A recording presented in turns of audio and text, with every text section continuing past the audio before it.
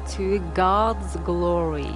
And we're so privileged to have Brian Guerin with us, the founder of Bridal Glory International. And last session he teached on God's glory, and today I'll have him in my studio to talk about the same topic. Welcome, Brian. Oh, it's so good to be here. Love you guys.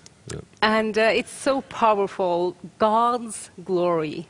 We have to, what is God's glory? I know you mentioned it, but what is it? Yeah, that's a great question. And it's funny when you really start looking at Scripture and the true breakdown of, the Greek and the Hebrew of the word glory.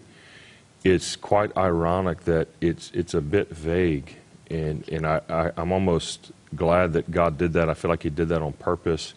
We know it's the manifest presence of God Himself, the glory of God, but also there's a bit of vagueness to it. And even you see this when God goes to encounter Moses, He wouldn't let him see Him face to face. He says, look, I'll cover you and pass you by and let you see my goodness. And you see different instances where when God manifests, He's in a cloud. And I think the reason God did this is for two reasons. Okay. Because us as humans, we so want to form idols and box things in. You see this when Moses ascended and the glory of God came.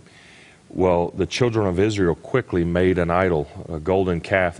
We always want to set certain parameters around what we know. And God's so vast and full and big in all of who He is in His manifest presence that we can't contain Him. The Bible says the carnal mind can't contain all the things of the Spirit. And so I think if we had a specific definition or detail of His manifest presence, we would box Him in and limit God.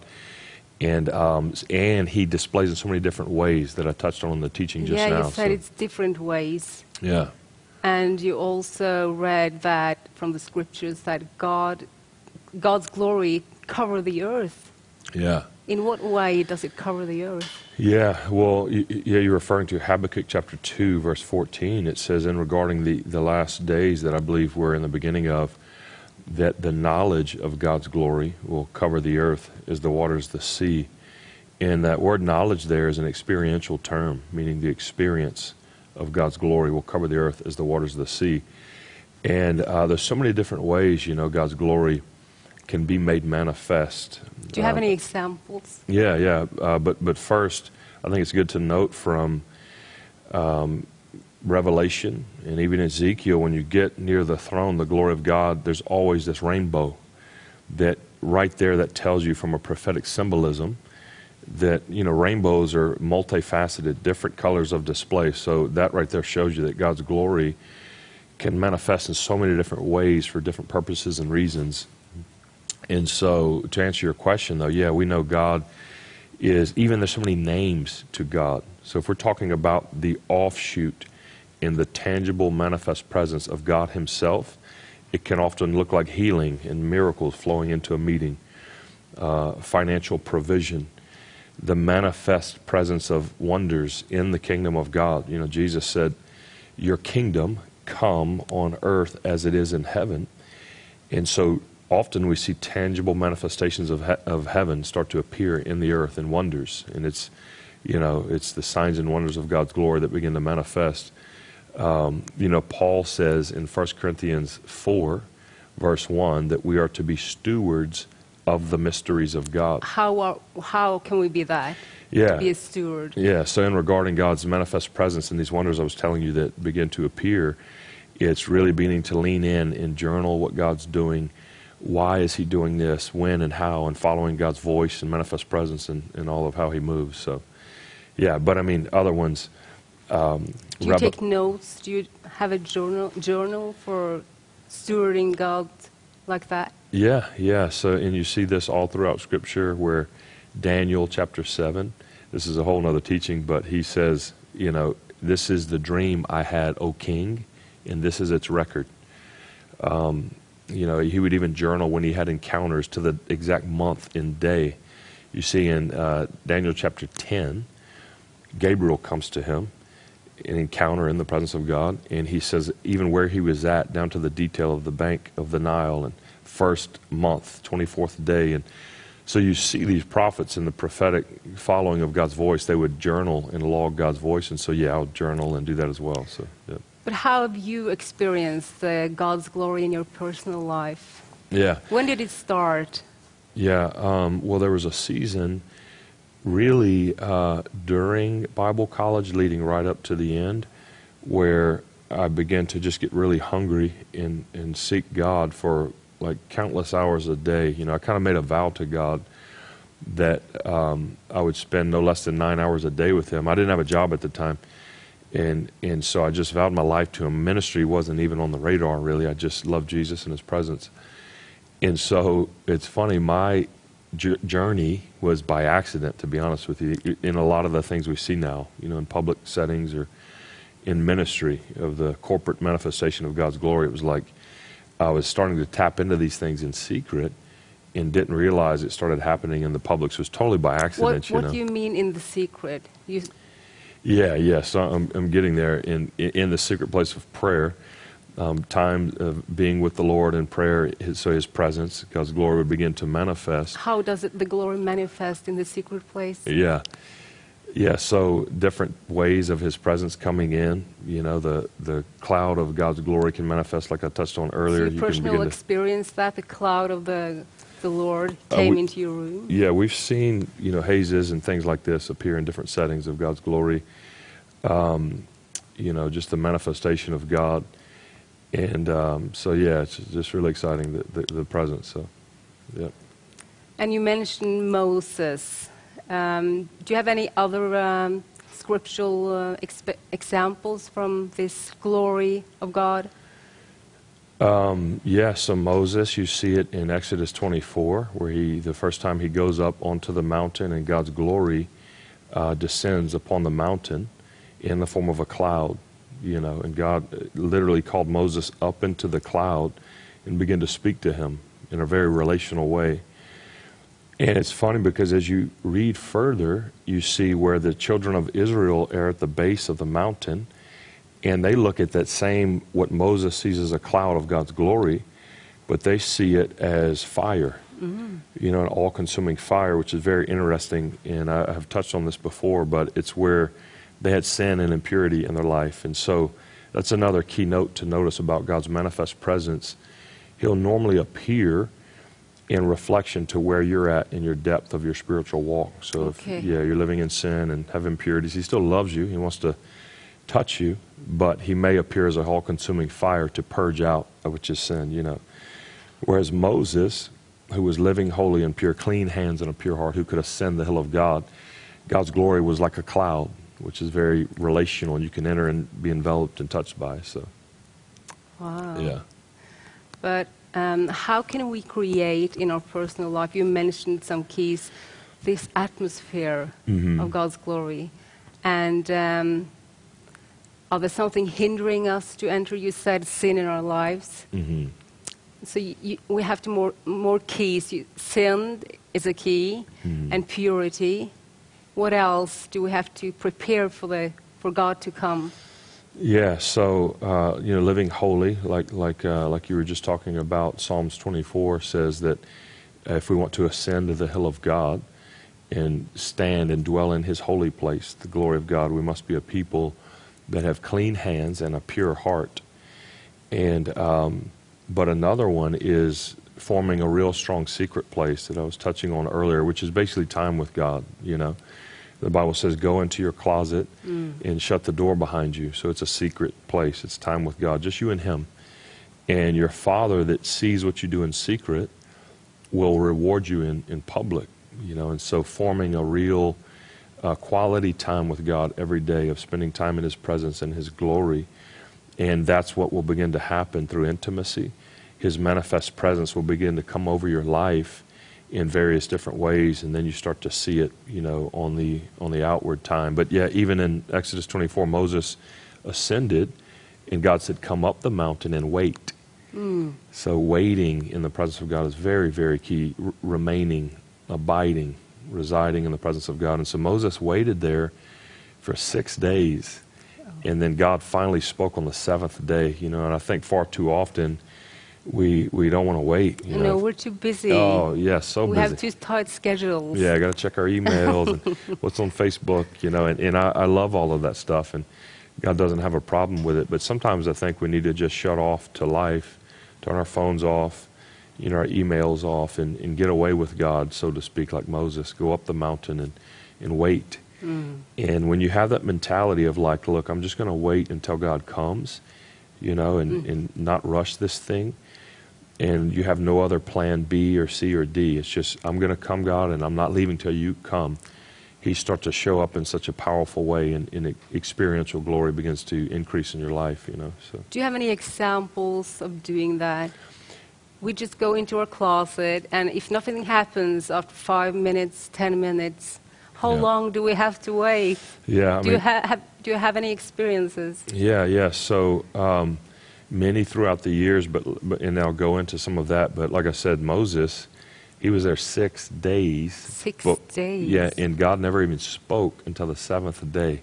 And for us, we think, like you just said, it could be 6 minutes or definitely not 6 hours. We're thinking, no way, I'm busy, you know. And so it really comes down to what's important. You know, do you really want to experience the glory of God in His presence? Do you think He tests our hearts that way as well during the waiting? I think so, to see our hunger? Yeah, I think so. That definitely applies. And also, He knows that the more we abide in His presence, we are transformed. It's really for our good, you know, that we begin to get transformed into His likeness the more we are in Him. You know, Jesus said, abide in me, and then you'll bear much fruit. But, there's been many a times where I'll be in prayer, not till the 3rd day, you know, I'll step into some profound encounter that has appeared in different ways from God speaking like He did to Moses. You'll feel the glory of God come in such a rich, strong way, which again we've seen many wonders come from. And the angelic really increases in that dimension because they're messengers. You know, Hebrews chapter 1 says, aren't angels messengers, ministering spirits? And so, but yeah, sometimes there'll be days, hours and days, and which to God, those really not that long. You know, the Bible says a day is as 1,000 years. 1,000 years is as a day to God. So really, He's in all of time. So we need to submit our schedule to Him. You know, don't try and make Him squeeze His time into our busy schedule. So yeah, it's a real key, just waiting on Him and being still. So. And do you have specific times during the day which are better than others? In the morning, is that a good time for putting God first? Yeah, I mean, I'll try to, there's different ways of obviously spending time with God through, if you're more waiting to, on the receiving end to hear from God, versus there's dialogue prayer where we ask, seek, and knock. You know, the Bible says you have not because you ask not. And so, even in waiting upon the Lord, I like the early morning hours, to be honest with you.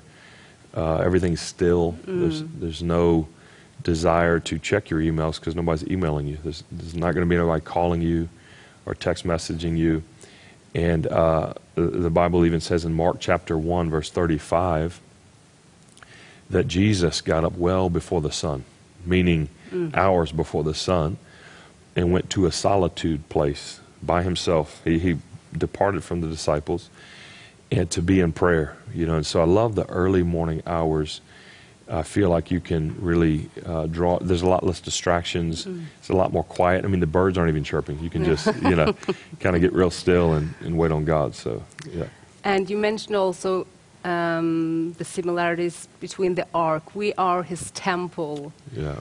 And this story from Scriptures, where the ark is being moved, do you think favor and wisdom comes with the glory of God in our lives? Oh, of course, yeah, because... Can you tell us that story? Yeah, so obviously with God and all wisdom and favor, so basically any of His attributes, as you draw near and reside in His glory, they begin to come upon your life, you know. And so you even see this with Solomon in 1 Kings chapter 3, where God came in a dream and imparted the fullness of wisdom to him. He was the wisest man to ever step foot on the earth. From the glory of God through a dream, God encountered him and deposited that. And with wisdom comes favor. Even Proverbs says, with wisdom come riches and financial blessing. And I know you love the story with Obed-Edom. Because he got the ark for 3 months, right? Right. And his whole household just got blessed.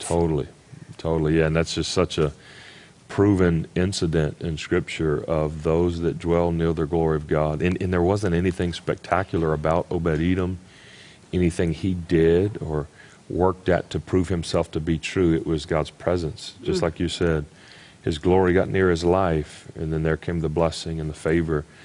And it stands to be true today, But I just think often we get so busy in putting our hands on things, and we don't focus on the ark and keeping it near his glorious presence. And that's where things begin to lift. You told us to not put our hands on things, and you also mentioned in the secret place, you didn't put your hands on it, what God did. Yeah. What do you mean by that? Yeah, so in the book of Exodus, you see where God speaks to Moses an exact design for the tabernacle that would house the presence of God. And the first item he tells Moses to build is the ark, the very box that God's glory would appear and manifest in. And a very key detail about this ark is, right at the end, God says, look, once you finish making the box, attach 4 rings to the bottom of it, and we'll put transporting poles through it, meaning, once my glory fills the box, you just move it by the transporting poles. You don't touch it directly. And that's a real prophetic image or depiction of how we should live our lives. When God begins to fill our individual lives, or even in corporate settings in ministry, far too often we as believers and ministers want to get in the way or put our hands on something, or we think we have a better way about it, or I have a fancy sermon I want to finish, or whatever it may be. And we just need to learn how to more host his presence and grab those transporting poles, but not touch his glory direct, and let him reign, and move. Have you experienced to put your hands on and God just disappeared? Yeah. There was a story, actually I remember mentioning it to you all yesterday, that I learned a big lesson from. I was preaching in Brazil, and through like a vision or a dream, I knew a direction to go in the meeting, that God would show up. And so I began to share this revelation, and God's glory came in powerfully. You could see, similar to last night's meetings, just people getting hit by the power of God and under the weighty glory and shaking and joy and all this. And I'm obviously in Brazil, so I'm going through an interpreter into Portuguese, so English to Portuguese. And I began to sit there because God's glory came in to the ark.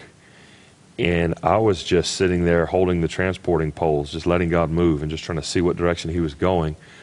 But I could feel the thoughts of my interpreter was very uncomfortable in that moment. Okay. Because, and as you probably know this, even as silence. Yeah, and yeah, sometimes as preachers we feel like we always need to be saying something or can't have a lull. And I could feel that. This was early in ministry many years ago. And so I submitted to the fear of man to please this interpreter, because I felt it was awkward for them. And so I just began preaching again, so they would feel like we were saying something. I got my hands on the ark, and I can't tell you how fast the glory of God left the meeting. I mean, it lifted so fast, and I was like, I learned a big lesson. God isn't upset with you when you do that. We learn. He's a very loving God and patient, but we cry out, show us your glory. And then when he comes, we get in the way. And so we need to learn to be a people to cry out, but also when his glory comes to, be able to move out of the way as well, and put our egos aside. Or I've had so many times where I thought I had some polished sermon. It was going to be such a powerful meeting, and God's glory came in, and I never even got to preach anything. He's not interested with that a lot of times. So, yeah. Do you think a lot of people are skeptical to God's glory in the way it manifests? Yeah, I would say so. I mean, that's a great question, because like I mentioned earlier, God's glory can show up in so many different ways at times.